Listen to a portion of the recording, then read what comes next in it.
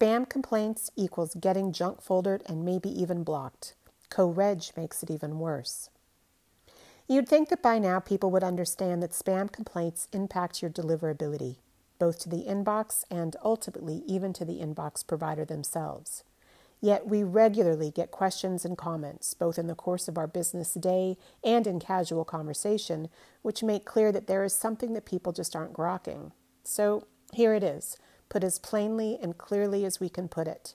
If you get too many spam complaints, your email is going to start going to the junk folder and may eventually be blocked. Period. End of story. Well, not really end of story, because it can go further than you being blocked. You may end up reported to and finding yourself listed on an anti-spam block list such as Sorbs or Spam Cop or even Spam House. And you really don't want that.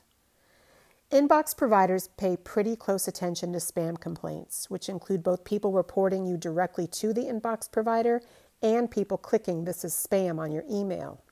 Even people who request your email may end up clicking "this is spam" on it. And the thing is, every time someone hits "this is spam" with your email, it increases your spam complaint level. And when you hit a certain number of complaints, it's straight into the junk folder for you.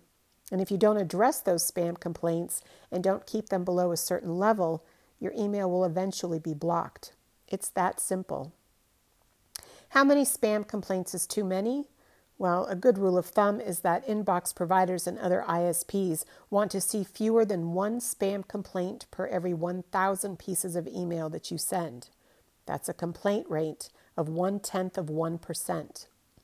This is just one of the many reasons that it's so very important to pay attention to your spam complaints and your spam complaint rate.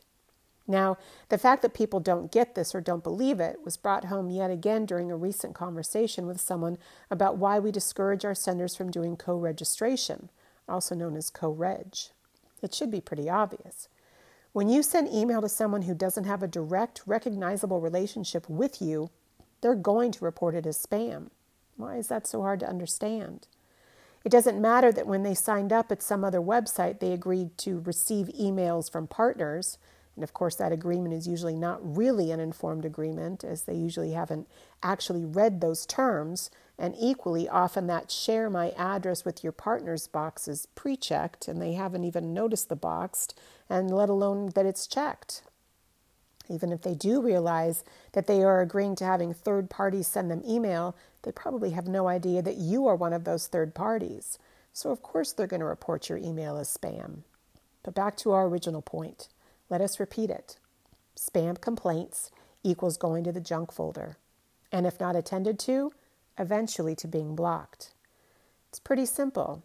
There's not an ISP or inbox provider on the planet that does not monitor spam complaints. And if the email you send generates X% spam complaints, where X differs among ISPs, but again, a good rule of thumb is more than 1 per 1,000 pieces of email sent, they are going to put you in the junk folder. So it behooves you to do everything you can to reduce spam complaints. That includes optimizing your content, reducing your HTML, rectifying less than ideal sending practices, and a whole lot more. Yes, it is a lot of work and a lot to stay on top of. That's why people pay us to do that for them. But that's neither here nor there, nor the point of this article. The point of this article is to drill into your head once and for all that spam complaints equals going to the junk folder. Print it out and tape it on your monitor. For additional information, visit us at gettotheinbox.com.